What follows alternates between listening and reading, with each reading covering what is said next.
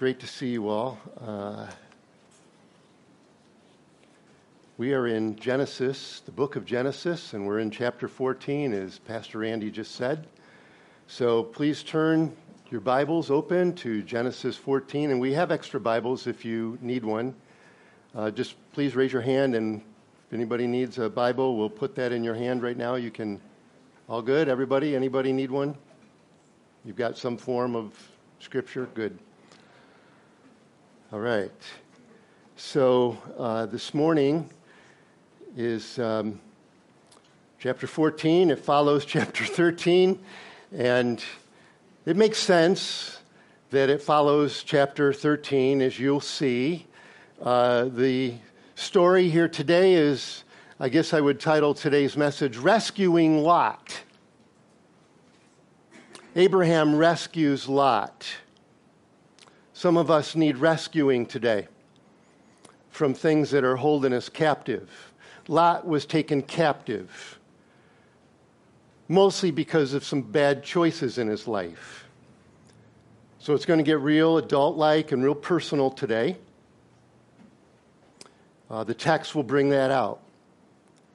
And you'll see, I think, why we're taking communion today. We normally take communion the first Sunday of each month.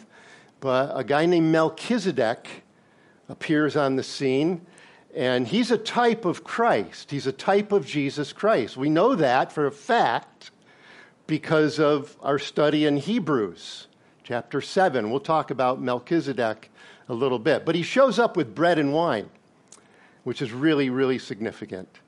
It's great hope and for all of us. So let me just read through the chapter. I'll lightly make some comments along the way, and then we'll zero in on really the context of why Lot needed rescuing and how that all came about and the significance of it and the meaning of it for us today. So in Genesis 14, verse 1, it came to pass. Is that how your Bible begins right there in verse 14, verse 1? It came to pass. You know, I heard a sermon once a long time ago that said, don't worry, it'll come to pass. It's kind of a good thing to be reminded that this too shall pass, right? Anyway, it came to pass in the days of Amraphel, king of Shinar. Anybody remember Shinar? What happened at Shinar? Just a couple chapters back in chapter 11, Tower of Babel. A guy named Nimrod, right? So here we go, king of Shinar.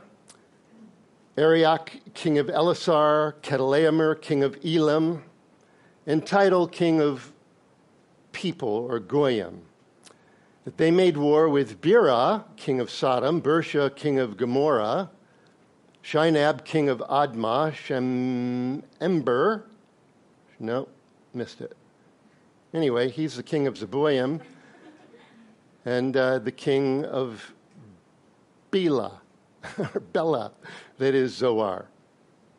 All these joined together in the valley of Siddim, parenthesis, that is the Salt Sea, otherwise known as the Dead Sea, lowest place on the planet Earth, by the way. 12 years they served Chedorlaomer, and in the 13th year they rebelled. So just a quick refresher. This area around the Jordan River was really lush and highly productive pasture land and good for growing and crops. And so these 5 cities represented by Sodom, Gomorrah, Zeboim, and so on, they lived there and they were very prosperous. Well, these other 4 kings who came from the east, Elam and these other nations, they're modern-day Iran and Iraq. Some maybe from northern part of that country or part of that world. They came and they imposed a tribute on these wealthy people. And for 12 years, they had to pay tax to these 4 kings, or else, right? So they got tired of that, and they rebelled. And it says in verse 5, in the 14th year, Chedorlaomer and the kings that were with him came and attacked, and it names some different people groups. And verse 6, and it names some other people groups, the Horites, in their mountain of Seir, as far as El Paran, which is by the wilderness. Then they turned back and came to Mishpat, that is Kadesh, and attacked all the country of the Amalekites and also the Amorites who dwelt in Hazazon Tamar. So you see what they did, these 4 kings, is they, rather than go right at these 5 and demand payment, they first conquered all the surrounding areas and peoples so that they could establish themselves without threat of reprisal. They could establish their attack on the 5 kings. So it was a pretty good strategy, actually. And they're undefeated, right? Chedorlaomer, who's kind of the lead dog here, they're undefeated. Seems like everywhere they go, they win. And so now they're breathing down the neck of these 5 kings, the kings of Sodom and Gomorrah and so on. Verse 8, and the king of Sodom, the king of Gomorrah, the king of Admah, the king of Zeboim, the king of Bela, that is Zoar, went out and joined together in battle in the valley of Siddim. So in that Jordan Valley region around the Dead Sea. And they staged war against Chedorlaomer and the other guys.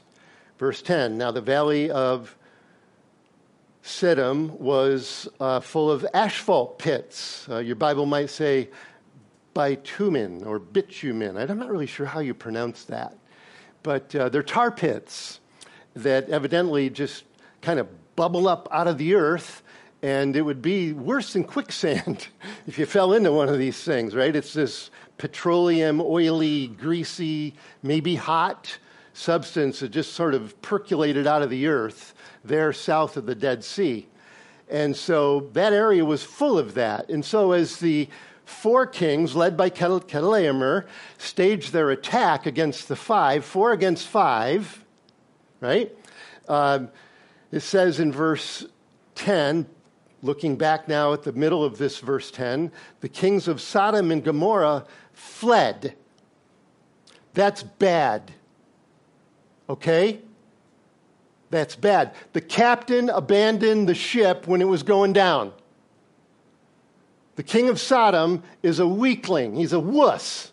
He left. He didn't lay down his life for his friends. You can laugh. It's all right. Yeah.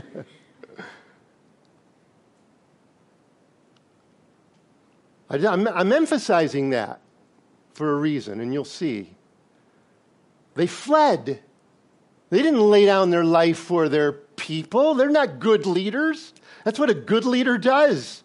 Jesus said, I'm the good shepherd. A shepherd lays down his life for his sheep. You're my sheep. Right? That's what a good leader does. You take the hit. They ran.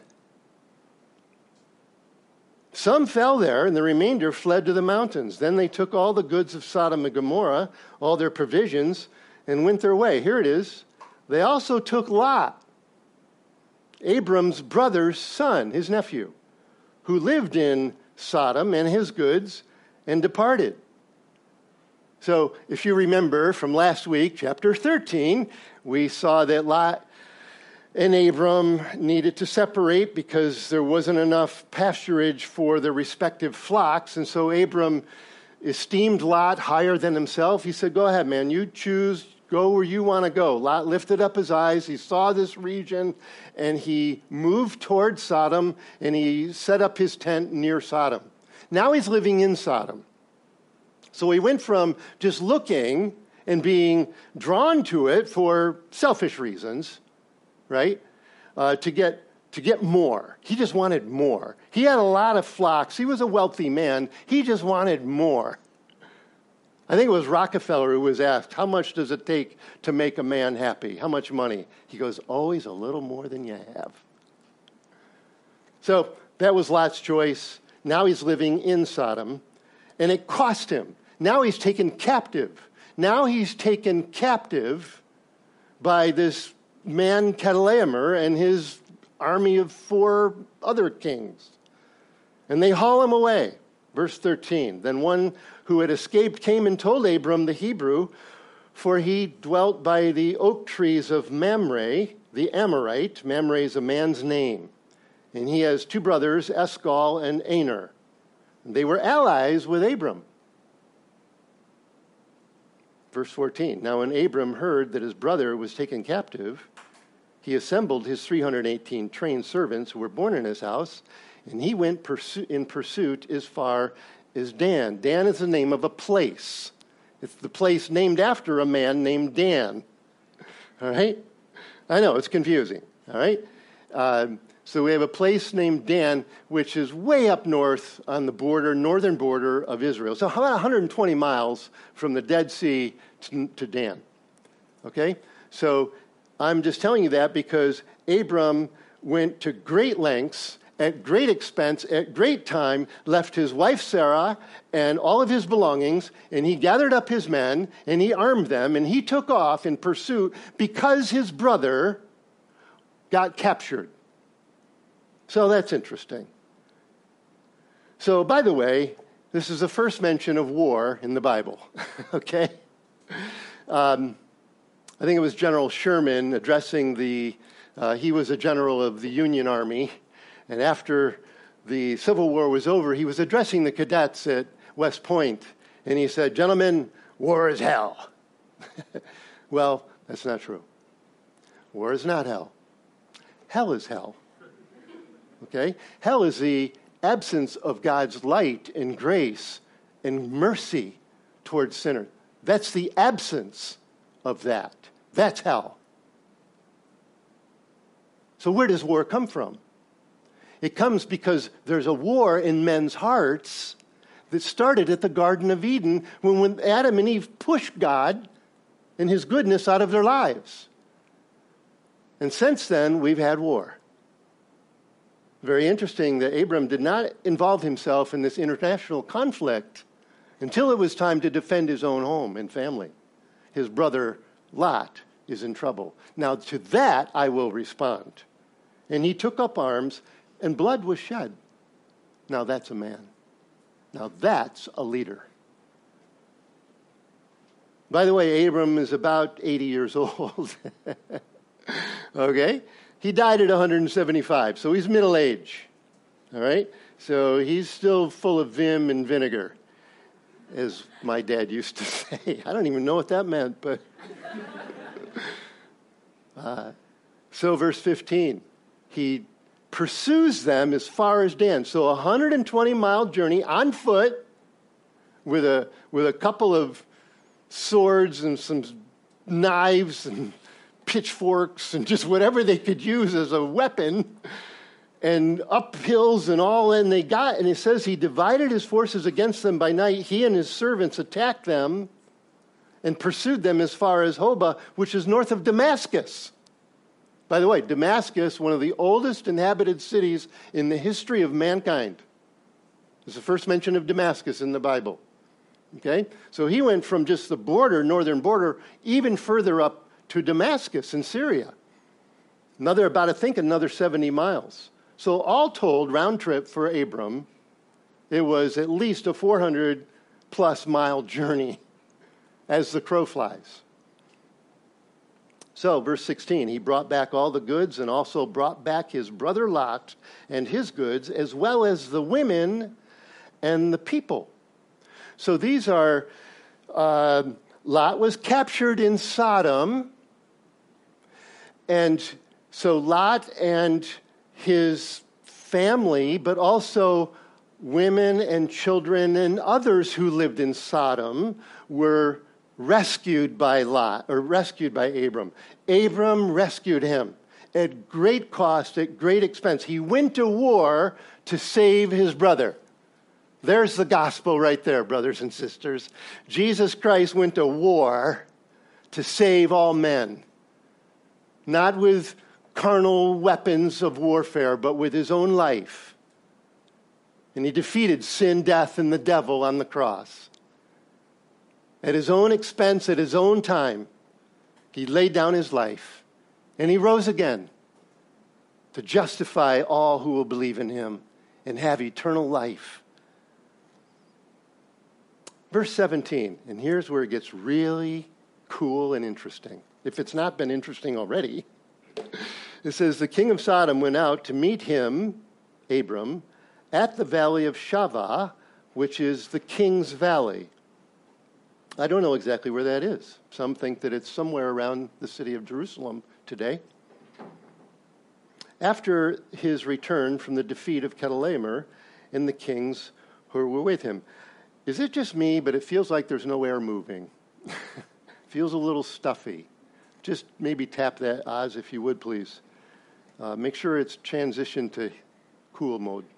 Yeah, okay. All right, so the king of Sodom meets Abram.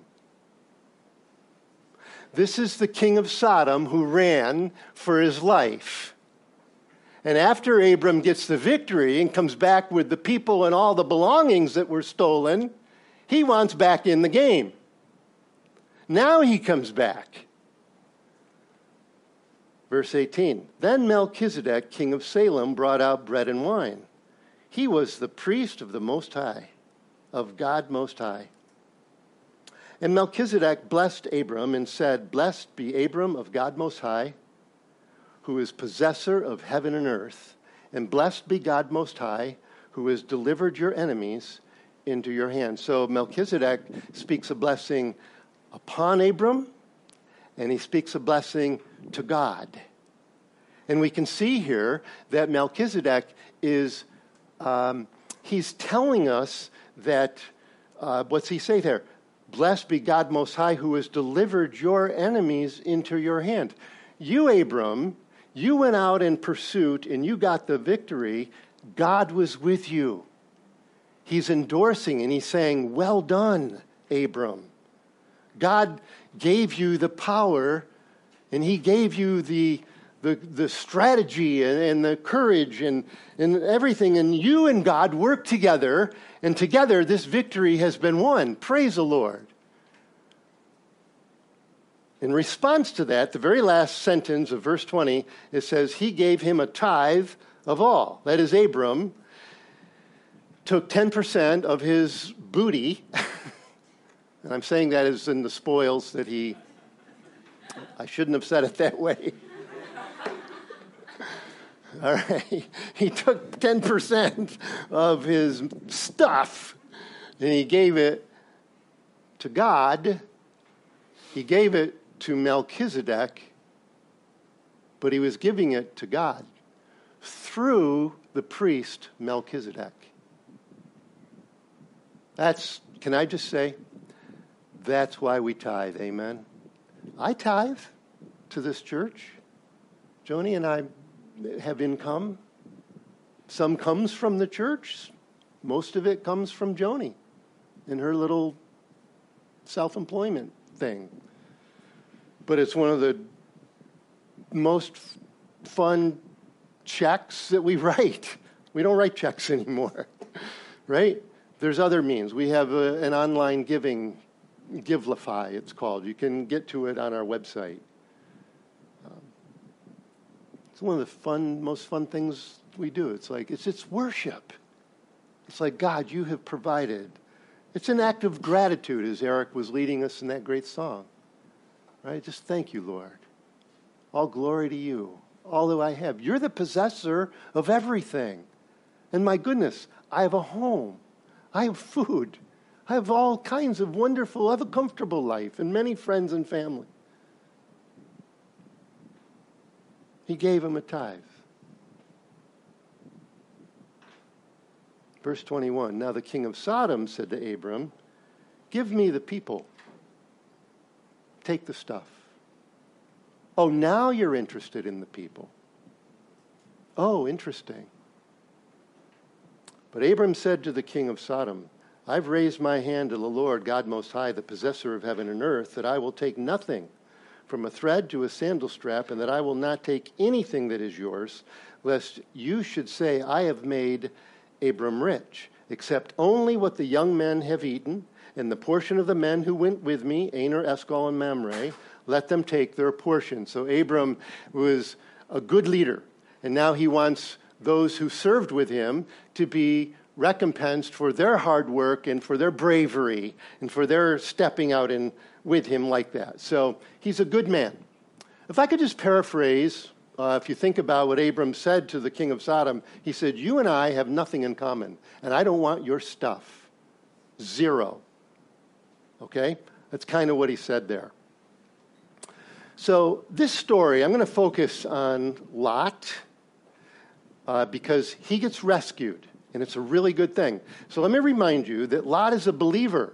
We saw that last week. Peter refers to Lot in Peter's epistle in 2 Peter chapter 2. 3 times he said Lot was a righteous man. Lot was a righteous man. That means he was a true brother in the Lord. Okay? Lot Lot was a righteous man, but you would say that Lot was a carnal believer. He was a man who was attracted to the things that he could see. He was a worldly man, a worldly, carnal, but believer. In just New Testament language, he was a Christian, but he was a carnal Christian. He took a lot of pleasure from the enticements of this world. Okay? So that is Lot. All right? This basically, I just want to tell you, this basically is a true story. It is a true story.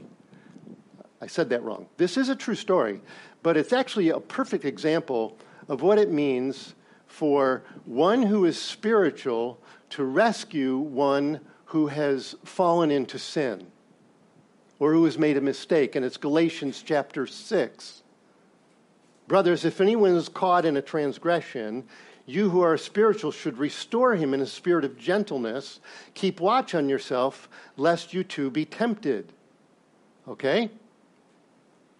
So I want to just say to you that Lot, our brother Lot, was a saved man who needed to be saved.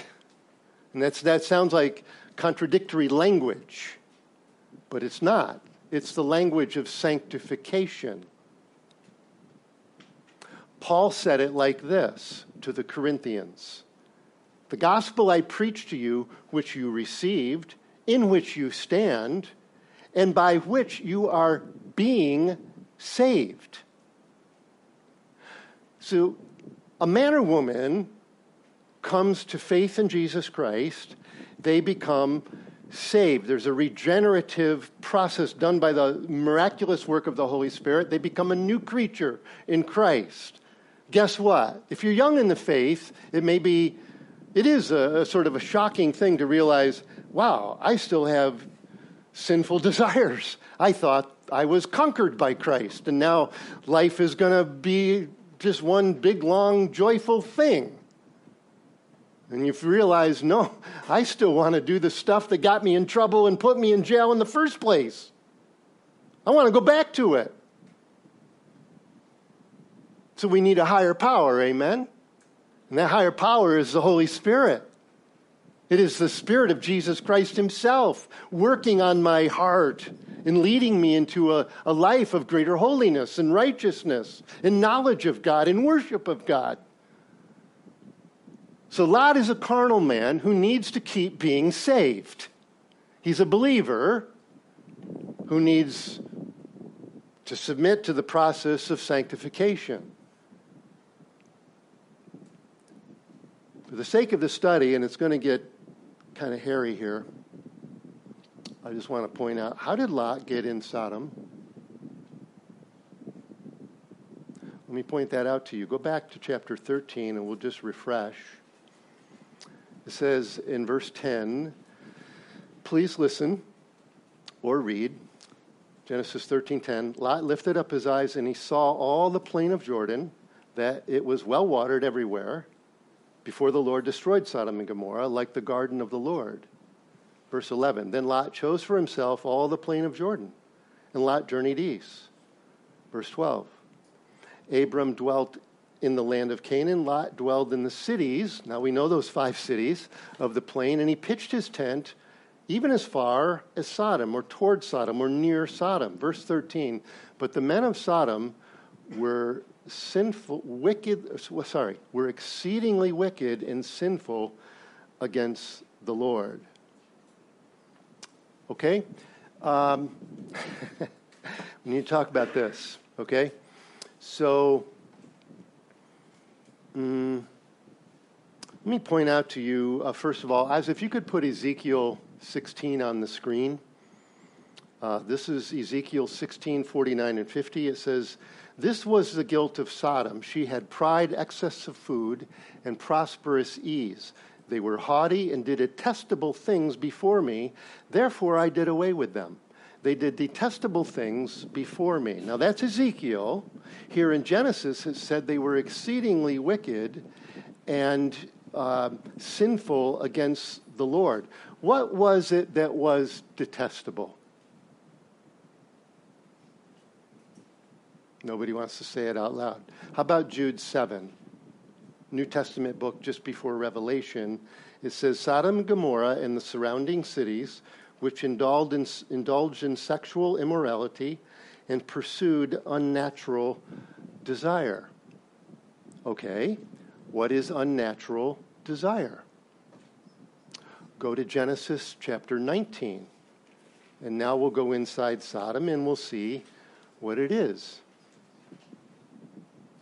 Genesis 19, 4 and 5.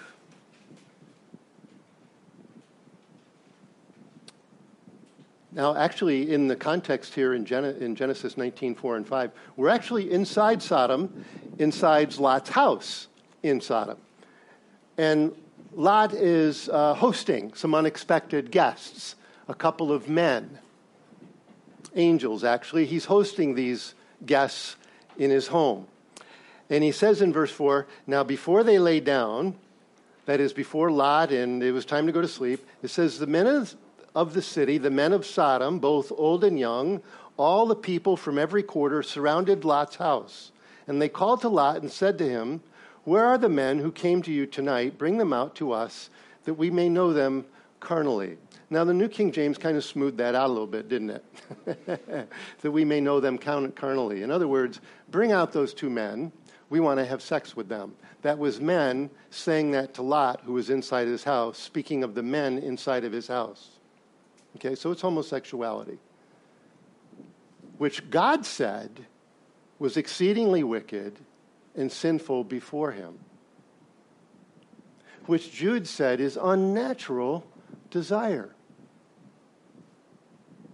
which Ezekiel confirmed with his own words. Why is homosexuality detestable to God? Because we were made in his image, in his likeness. God bless you. Go back to Genesis chapter 1.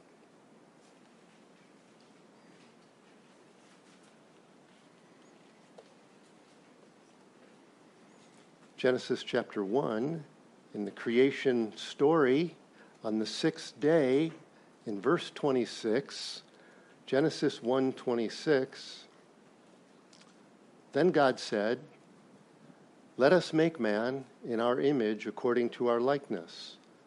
Let them have dominion over the fish of the sea, over the birds of the air, and over the cattle, and over all the earth, and over every creeping thing that creeps on the earth.'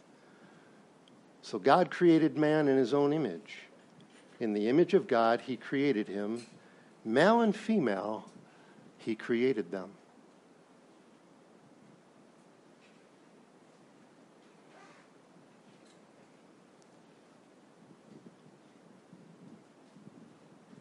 I don't think that the story that we read here in Genesis 14 and the surrounding verses that I've used to demonstrate one of the things that was so problematic with Sodom and Gomorrah and the other cities.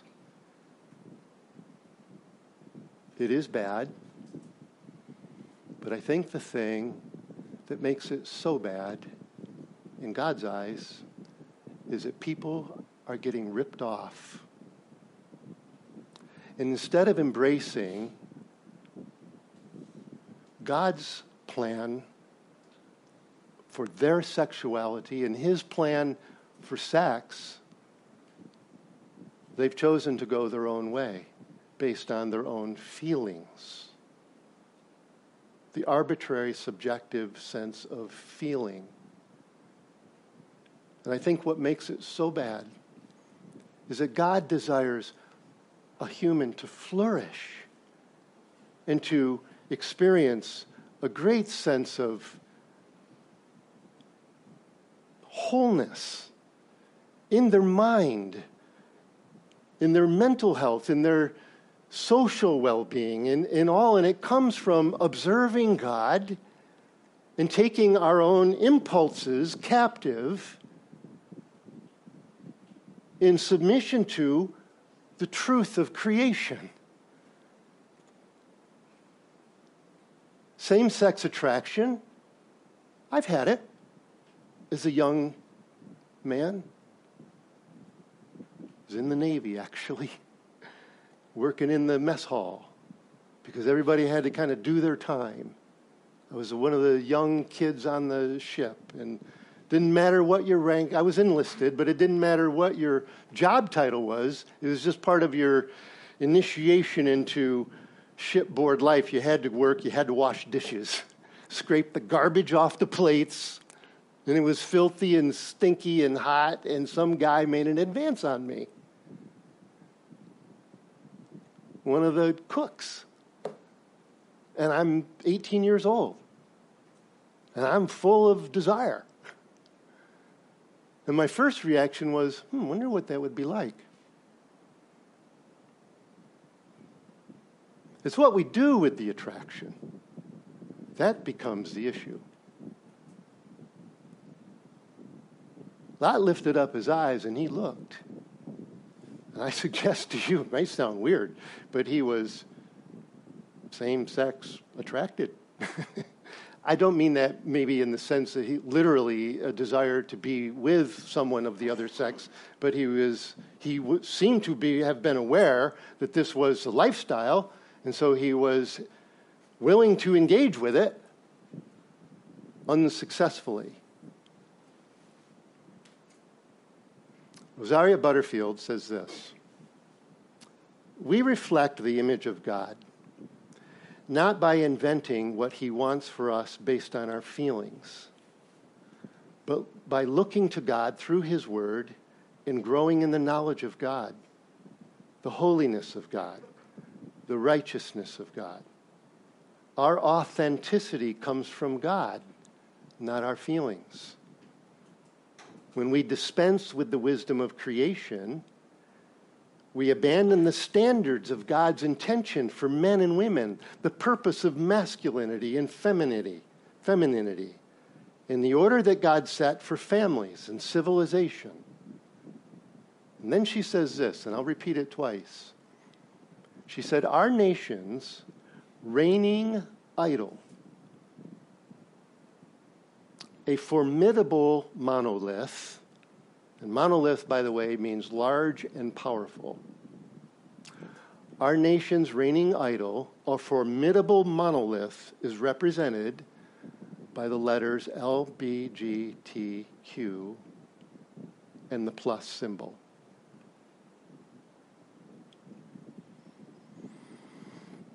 So, welcome to church. And I feel like I've stepped into it here. But the text brings it out.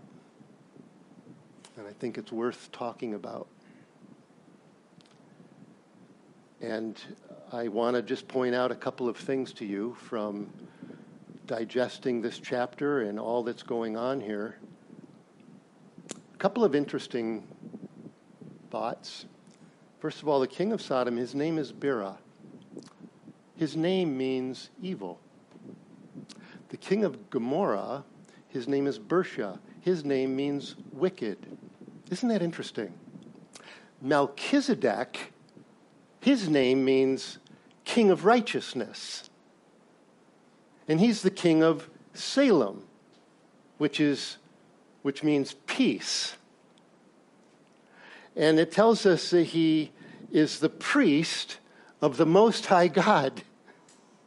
And so we remember from Hebrews that Melchizedek he resembles Jesus Christ. In fact, he resembles him so closely that some people think that it might even be Jesus before he was born in Bethlehem, because he's eternal, right? He's the creator. So he could manifest himself, and in fact he did at various times in the Old Testament, before he was humbled and born as a baby. This Melchizedek so closely resembles, he's the king of righteousness. Jesus is the king of righteousness. He gives righteousness. There's none righteous, no, not one, but God is righteous. And he's the king of Salem, and with his righteousness comes peace. He loves to give peace. My peace I give to you. Not as the world gives, give I unto thee.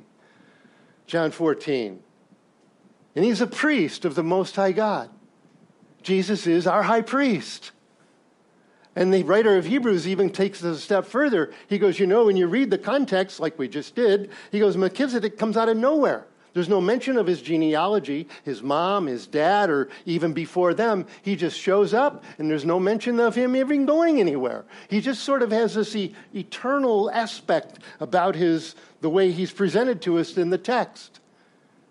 In fact, there's so much of his characteristics, righteousness and peace, and king, and priest, and there's so much about his similar qualifications that he has almost an eternal nature about him, that he is very clearly a type of Jesus Christ.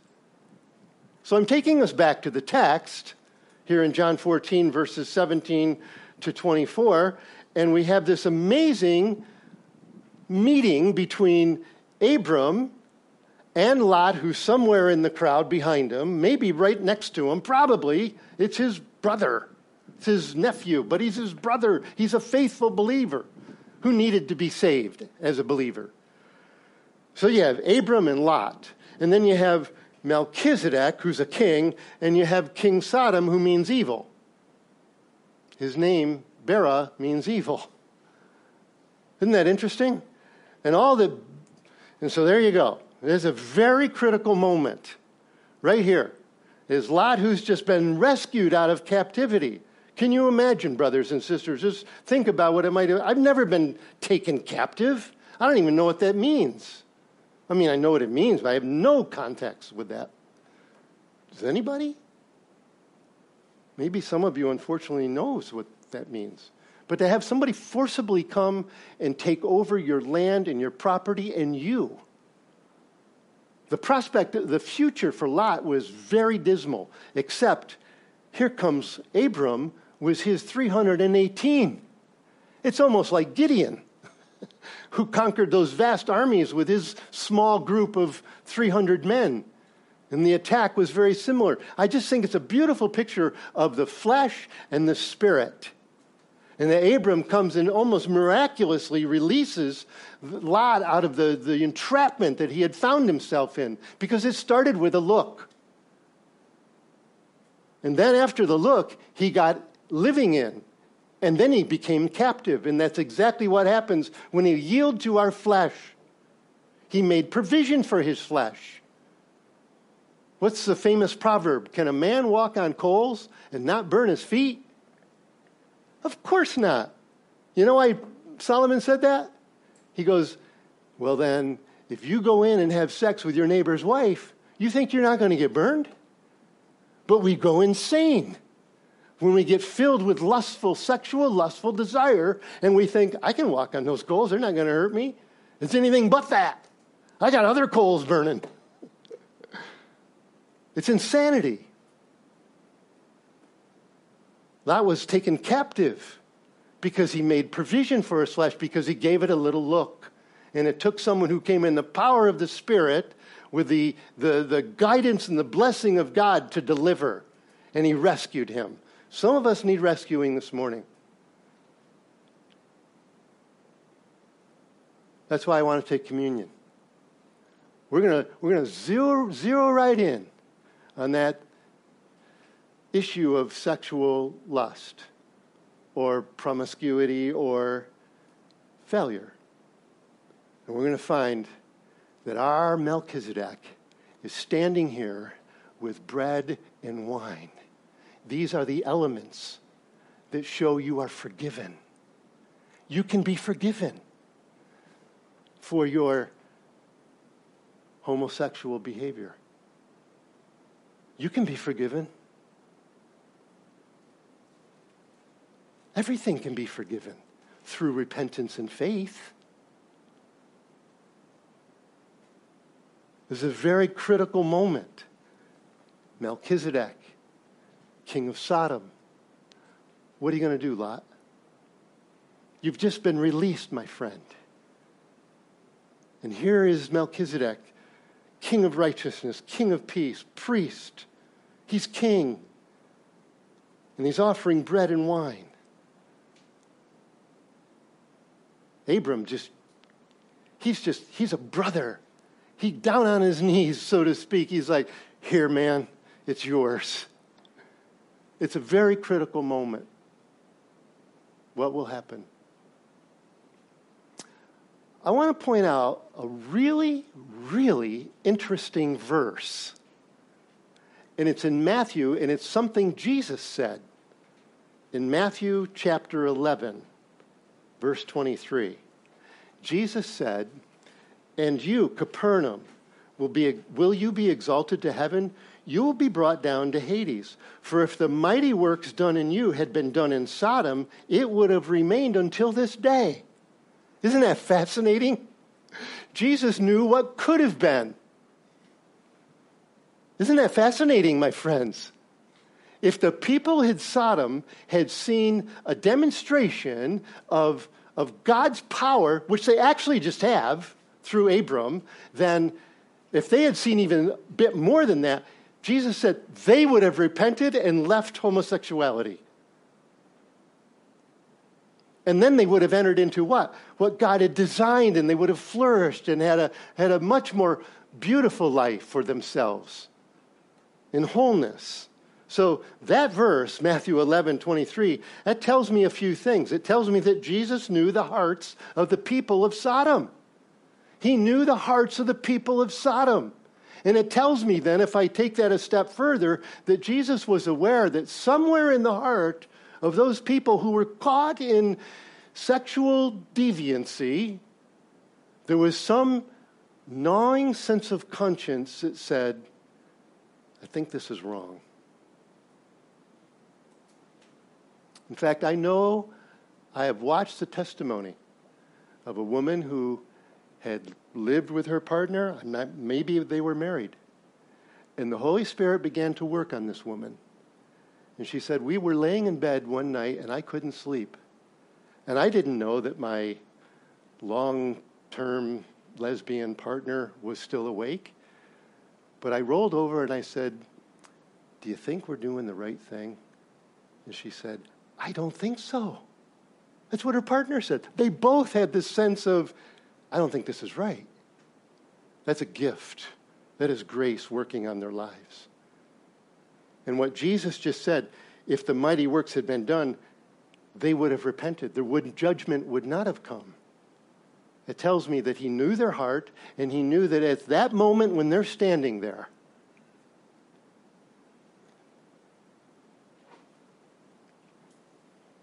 that if they had just leaned in toward the Lord, they could have been saved. It also tells me that homosexuality can be forgiven when it's repented of.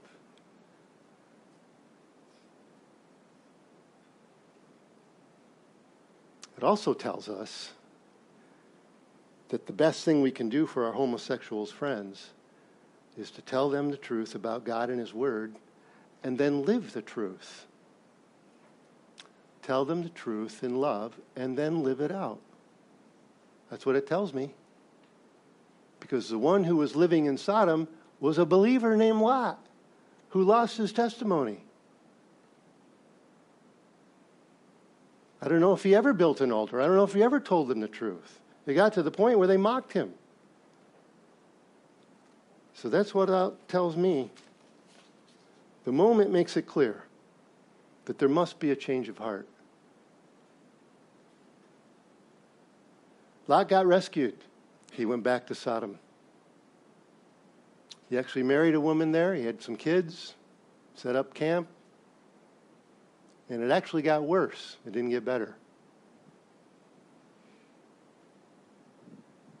Without new birth and the power of the Holy Spirit, right, our determination to stop doing the things that trip us up is kind of like just a New Year's resolution. How long does that last?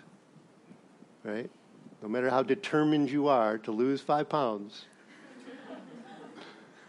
or 15 or whatever, right?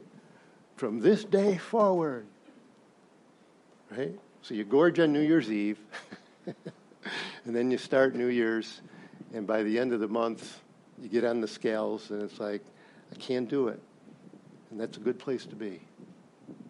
When we get past just those silly things like weight and so on, and we go, I need help. I need help. The heart is deceitful. Let me tell you a story. This is a true story. It's a true story by a guy named Malcolm Muggeridge. And this is what he says. And the reason I'm telling you this story is I'm telling you the story that you need a God who can conquer your fleshly desires. Because our heart is so, you cannot trust your impulses. No matter how authenticated you feel by the feeling and the desire. I was born this way. No, you weren't. You were born with desire for sex, but it's gone into a bad channel of interest.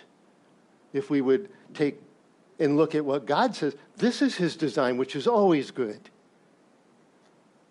Muggeridge says this: while working as a journalist in India, he left his residence one evening to go to a nearby river for a swim. As Malcolm Muggeridge entered the water across the river, he saw an Indian woman. This is in the subcontinent of India. He saw an Indian woman from the nearby village who had come to have her bath. Muggeridge impulsively felt the allurement of the moment, and temptation stormed into his mind. He had lived with this kind of struggle for years, but had somehow fought it off in honor of his commitment to his wife, Kitty. On this occasion, however, he wondered if he could cross the line of marital fidelity. He struggled for just a moment and then swam furiously toward the woman, literally trying to outdistance his conscience. His mind fed him the fantasy that stolen waters would be sweet, and he swam the harder for it. Now, he was just 2 or 3 feet away from her, and as he emerged from the water, any emotion that may have gripped him paled into insignificance when compared with the devastation that shattered him as he looked at her. He quotes, "She was old and hideous, and her skin was wrinkled. And worst of all, she was a leper. This creature grinned at me, showing a toothless mask." The experience left Muggeridge trembling and muttering under his breath, "What a dirty, lecherous woman." But then the shock of it all dawned upon him. It was not the woman that was lecherous. It was his own heart.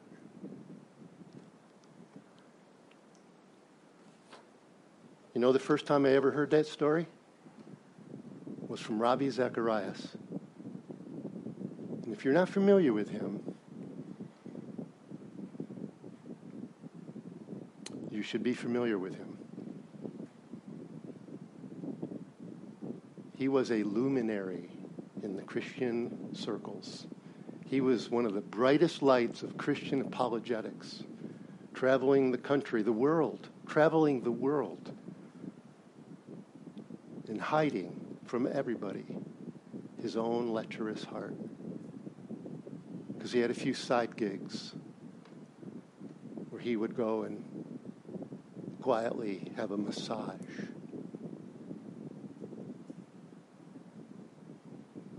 Today, at this moment, I want all of us to confront this issue of sex and sexuality. It started with a look. It started with a look. Porn's not respective of age. It used to be just a man problem. It's not a man problem anymore. You know the average age the first person sees their first porn? 12. Used to be you had to buy it. Today it's free. It's a AAA, right? That's what they say. It's anonymous, it's affordable, it's accessible. You don't need to swipe a credit card anymore. It's free. It started with a look. And then he ended up a captive. You're going to be a slave to the one you yield yourself servant to obey, whether to God or to your own flesh. You will become that slave. Today, it may not be a literal porn site. I know that. Some of you aren't on Pornhub or some of those other things. It comes to us. Music videos, social media platforms. You're looking at body parts. Maybe they don't have clothes on them. Maybe they do. But there's so much there. And some of the suggestiveness in the music videos. I know you're all going, Pastor Scott, how do you know that? I'm not some secret user, okay? I read about these things, but I've seen enough. We've all seen enough to know what's possible. Maybe some of you more than others. Today, the Lord is standing. You can be forgiven. Today, there's a new start. Our Melchizedek is standing here today. And this juice and this cracker are the emblems of forgiveness and righteousness and peace and joy and the Holy Spirit. The social media platforms, the movies, the stuff that's constantly streaming. Isn't it interesting? It used to be we'd blush. We don't blush anymore. It's just normal.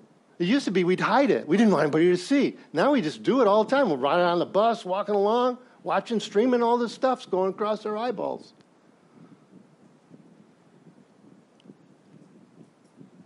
I want you to deal with that today.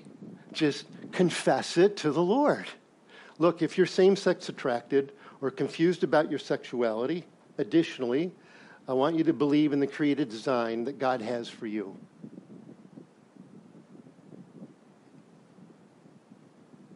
I've seen, and some of you may know others, I'm sure you do, who have been honest enough to say that I am attracted to people of the same sex. I can think of several people who have come to this church, and God bless them, they've been bold enough. One young person came to me a few years ago, and one of the first things he said, "Hi, my name is," and he introduces, and about the second time he came, he goes, "Hey, I just want you to know, when I come to church, I'm actually looking at the others of my same sex that interests me." I was like, God bless you, my brother. You've said that out loud. This is good. Another young lady who unfortunately got in the hands of some people who were attending our church some years ago, and they did not handle it well, and she left the church crying because they were very unwise in the way they spoke to her. And I did something I almost never do.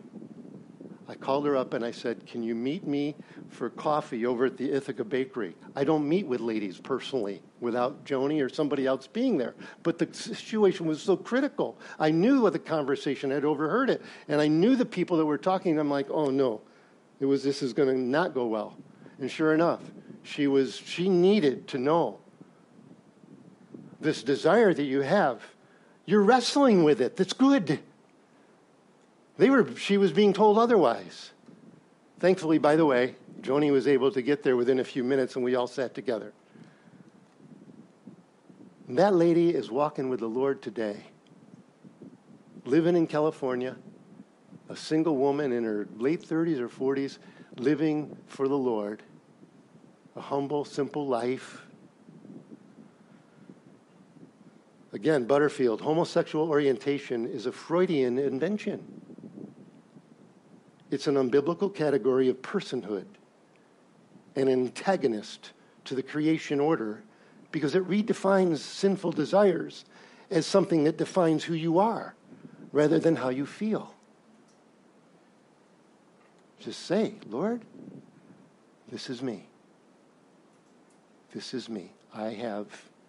Just say it. This communion this morning is pinpointed on your own issues with sex and sexuality. And if you're willing, just you and the Lord, nobody's going to ask you to speak out loud. You just talk to him and say, I need you every hour. I am prone to wander this afternoon, in spite of what that chapter 14 in Genesis says.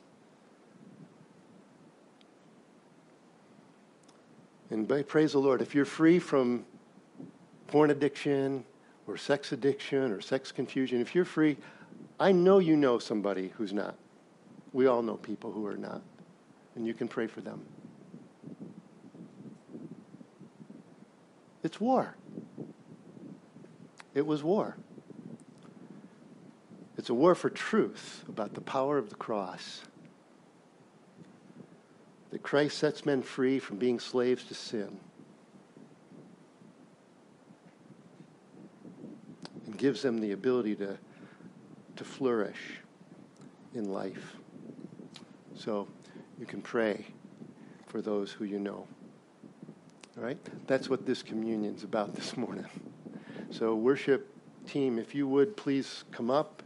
And I've asked Eric and the team to just give us some beautiful music while we come up and get communion together. So the way we will do it is I'll just ask you to all please stand and just walk up. Just walk up. Some of you are right here. You can just walk up, get your juice and cracker, and then go back around to the outside, back to your seat, and just sit, stand. It's your time, okay? For a little bit of time. Once we've all gotten our juice and cracker, I want you to remember, we're just pinpointing. We're dealing with the issues of sex and sexuality. Because it is the reigning idol in this country, and it requires a bold sense of truth from God's word. So come clean. Pray for those who need prayer. All right? Why don't you go ahead, Mac, and Sherry, if you would just begin. Mac, you can just, yeah. Thank you.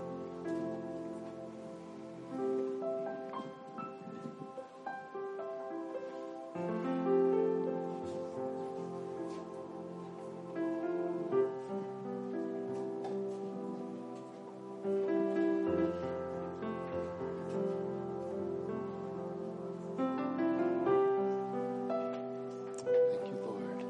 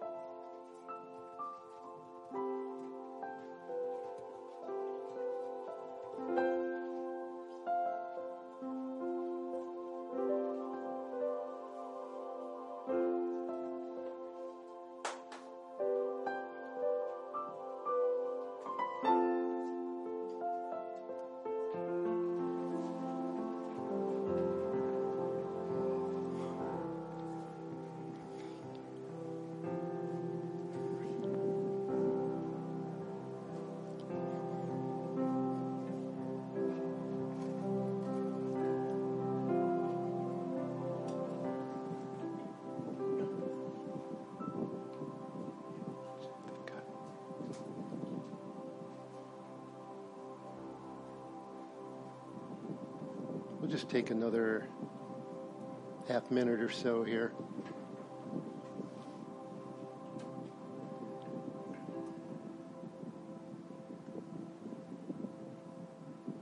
Thank you, Lord. Thank you, Lord.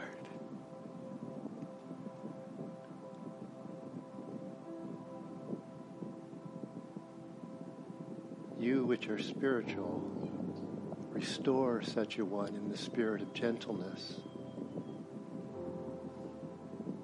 Lord, I see you showing up on this scene, Melchizedek-like. You just show up. Just appear right at that moment, offering hope. I thank you, Lord, that you came to rescue, and that you do give deliverance. You do. I thank you, Lord, that you set the captives free. If the Son sets you free, you are free indeed. The truth will make you free. Thank you, Lord. This is holy ground. Lord, we know that. You know the heart of all men. You've heard the prayers. You know the conversations that have gone on between you and your people here in this room this morning. Great God, I pray you be glorified and worshiped. And I pray there'd be significant, tangible, palpable change. Change in the sense that we would be like an Abraham. We would just give, not our stuff, but our life. And when the next pitfall comes our way, we'll cry out to you. We'll gain confidence. We'll gain a greater sense of trust and a greater knowledge of who you are. One victory after another, day by day. Until we look and act more like you.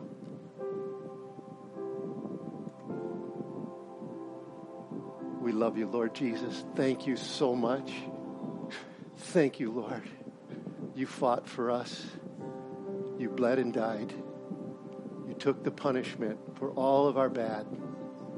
And you rose to give us your good.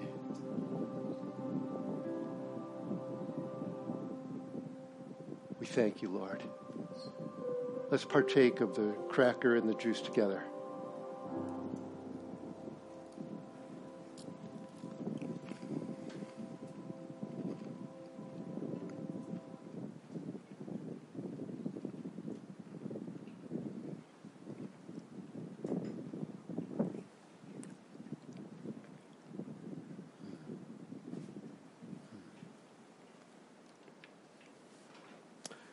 Well, I'm going to step aside and let the worship team lead us in song, and I'll be singing with you. But I just want to say that if you'd like to talk, Pastor Randy, myself, Eric, men, we're happy to talk with you. Ladies, maybe you prefer to talk with a woman. I understand. Tinsu, Joni, Mary, there's others that are here. Okay? Be healed. Scripture tells us if we confess our sins, He is faithful and just to forgive our sins and cleanse us from all unrighteousness. So brothers and sisters, as you stand here right now, having confessed your sins, you are set free. And so for that, I think we can sing a little bit of hallelujah. Hallelujah, hallelujah, hallelujah.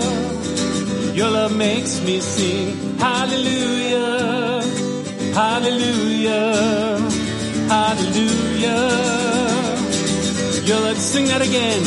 Hallelujah, hallelujah, oh hallelujah. Your love makes me sing hallelujah, hallelujah, hallelujah. Your love makes me sing. Your love is amazing, steady and unchanging. Your love is a mountain firm beneath my feet. Your love is a mystery, how you gently lift me when I am surrounded. Your love carries me. Hallelujah, hallelujah, oh hallelujah. Your love makes me sing. Hallelujah, hallelujah, oh hallelujah. Your love makes me sing. Your love is surprising. I can feel it rising. All the joy that's growing deep inside of me. Every time I see you, all your goodness shines through. I can feel this God song rising up in me.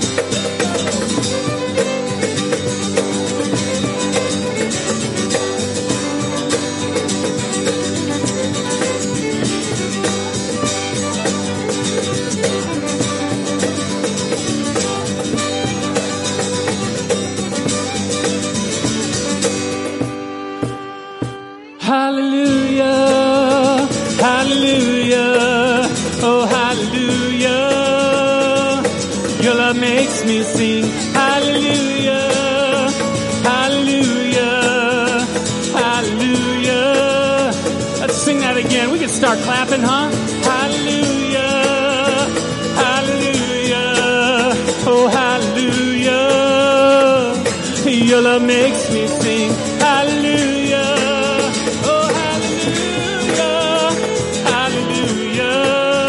More time, sing from the top.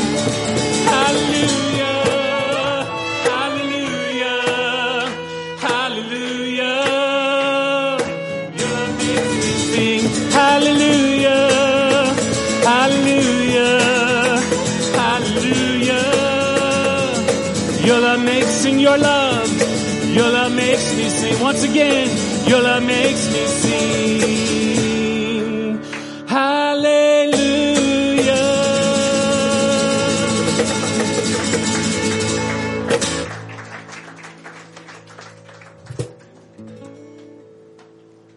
Be blessed, brothers and sisters. We'll see you next week back in Genesis 15.